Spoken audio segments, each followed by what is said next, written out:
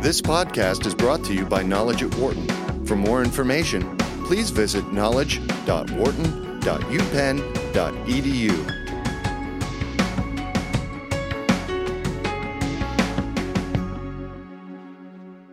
You've heard of us talking on the show from time to time about the need to develop an entrepreneurial mindset amongst our children to keep that going for future generations. Yawa Hansen Kwao is trying to do just that for young women in Ghana. She is the founder of the Leading Ladies Network, which looks to guide them, nurture their goals, and support women-led business in various portions of Africa. Yawa, nice to meet you. Well, it's a pleasure to be here. Thank you for having me. Thank you. This is an area that obviously is talked about, I think, in almost every country around the globe right now. The focus on women-led business and giving young women kind of a path, kind of a goal. Was that kind of the framework behind Leading Ladies Network when you started it? Well, when I started Leading Ladies Network in 2009, the vision was really to help fill Africa's future leadership pipeline. And my inspiration for that was, partly from my own personal story. I ran for student government when I was in university, became the first female student government president on my campus. But it turned out this was the first time in the history of the country that a woman had been elected president of a university-level student government system. And that's what really shifted my focus from women's health, because I was at the time very, active in HIV/AIDS peer education, to women's leadership. Right. And, I really wanted to establish an organization that would help women become visible leaders, particularly in the fields of business and politics. Well, and you think about politics, and I was looking at a website yesterday, and, in terms of leaders of countries, there's probably, I think, about 40, maybe 45 or so female leaders of countries, which obviously it's a good number. It will hopefully be a great number as you increase over the next, several decades. In terms of giving young women that idea, that person to look forward, political leaders are great, but I think business leaders are almost even more important because of the goals that people want to have. It's more realistic to first think about business success than it is about political success. Absolutely. I think they're both equally important, but when you can have visible, women who are visible, who are entrepreneurs, who are making money, having access to financial resources means that they can be involved at a more, tangible level in their communities as well. Right. And the real work of establishing women as leaders starts when women are girls, which is why our organization is really focused on introducing young girls, particularly in the school system, to the entrepreneurial pathway. Yeah. Part of that involves company visits and getting women entrepreneurs and business people to come serve as mentors. But part of that is actually, using programs like the Junior Achievement Program and content from providers such as that, and doing training, particularly because there are so many young women who are unable to continue to higher education. So giving them employable skills or giving them skills to enable them to start their own business becomes a critical solution to making sure that they become useful in their communities. How strong is the push on entrepreneurship in Ghana and in that portion of Africa right now? We talked on this show, and we see it here at the University of Pennsylvania, the growth of kids going to college here that want to be entrepreneurs. They have a great idea. They want to see it succeed. They aren't necessarily taking the path of, okay, I want to go work on Wall Street, or I want to go work for a Fortune 500 company. How strong is that path in Ghana right now? I think that there is a strong push towards entrepreneurship, partly because there's such a high unemployment rate. There's so many people chasing jobs that are just non-existent at the moment. And so out of necessity, people are forced to look at an entrepreneurial pathway for their careers. Right. I think that there's been a lot of romanticization of also entrepreneurs. Sure, absolutely, yes. There's a sense that, I will also start in my garage and I will be the next Zuckerberg as well. Yeah, I was going to say Steve Jobs, but yes, same idea, exactly. So there's a lot of factors that are making people inclined to take the entrepreneurial path, and I think for women, partly because of the social burden of childcare and they get married, they have children. A lot of the responsibility for their homes falls on them. So it's actually an easier thing to manage alongside their families, as opposed to the structured world of work where they need to be in a certain place at a specific time. Taking the entrepreneurial pathway provides flexibility that a lot of women look for. We're talking with Yawa Hansen Kwao, who is the founder of the Leading Ladies Network. She is one of our Eisenhower Fellows who is joining us here today on Knowledge at Wharton. There's no question that having these ideas young is a great way to kind of stir and stimulate the mind. That being said, if you're talking about getting this process started young, are the schools acceptive of this? Because I think at times schools think about the traditional focus on what education has to be, and they don't necessarily think, what is this person going to be after they get out of high school or after they graduate college? They're thinking about, okay, you need to know your math, you need to know your writing and, those skills. So are they acceptive of kind of adding this to the mix of education?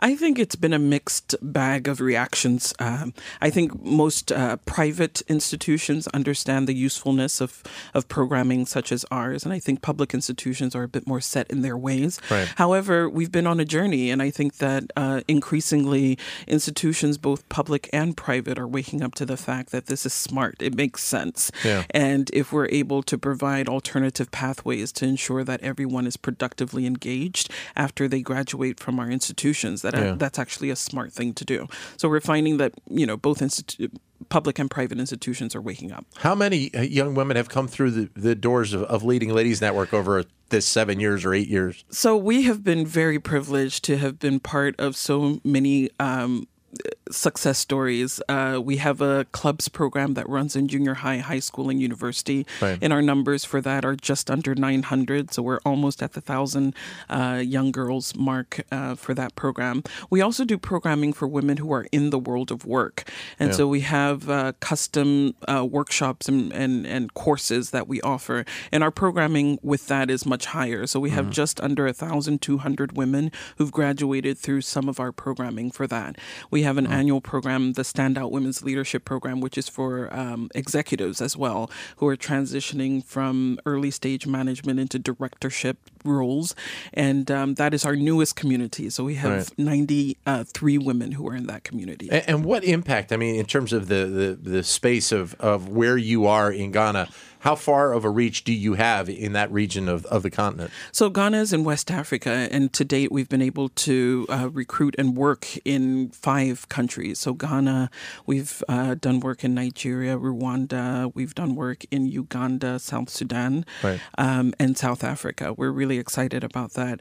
And one of the things that we're proud of as well is that, the benefit overall for having more women as leaders is not just that they'll be there as physical reminders that they're there, but that they can leverage their leadership for the good of others. And one of the things that we encourage and even demand is that once women, go through the programming and get the skill set, that they leverage their leadership for the good of others. And we're seeing young girls and older women also involved in changing their communities, because we are really focused on making sure that we take this sense of entitlement that oftentimes exists and transform that into a sense of responsibility for the good of the communities that they find themselves in. So you're seeing the investment back in the communities once they go through this program, understanding that it's almost the philosophy of you have to leave it better than what when it was when you started. Absolutely. And it's not something we even have to force. I think a lot of these women receive training and a light gets switched on, and the immediate question they ask themselves is, who else needs this? Who else may I pass it on to?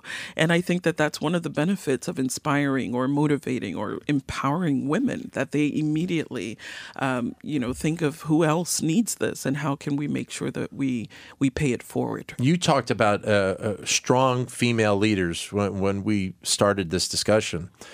Who were the female leaders that you looked up to as you were growing up? Because it was, it was a little bit different, even as little as 10 years ago. Absolutely.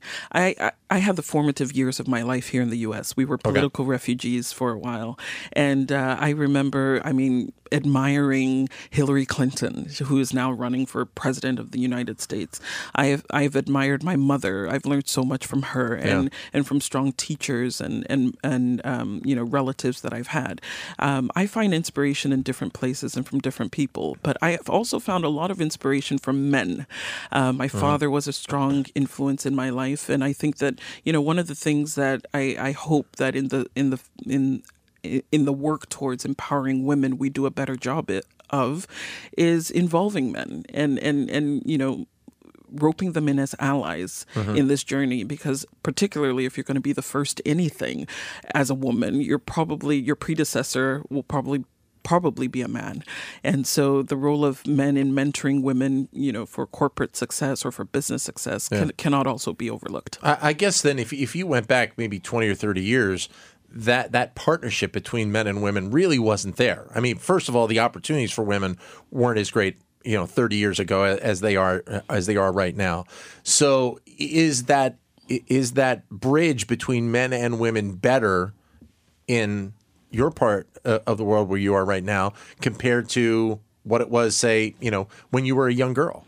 I think it's improving. I think that the world seems to be waking up to the importance of having women involved in governance, in business, in politics. But I do think there's still a long way to go.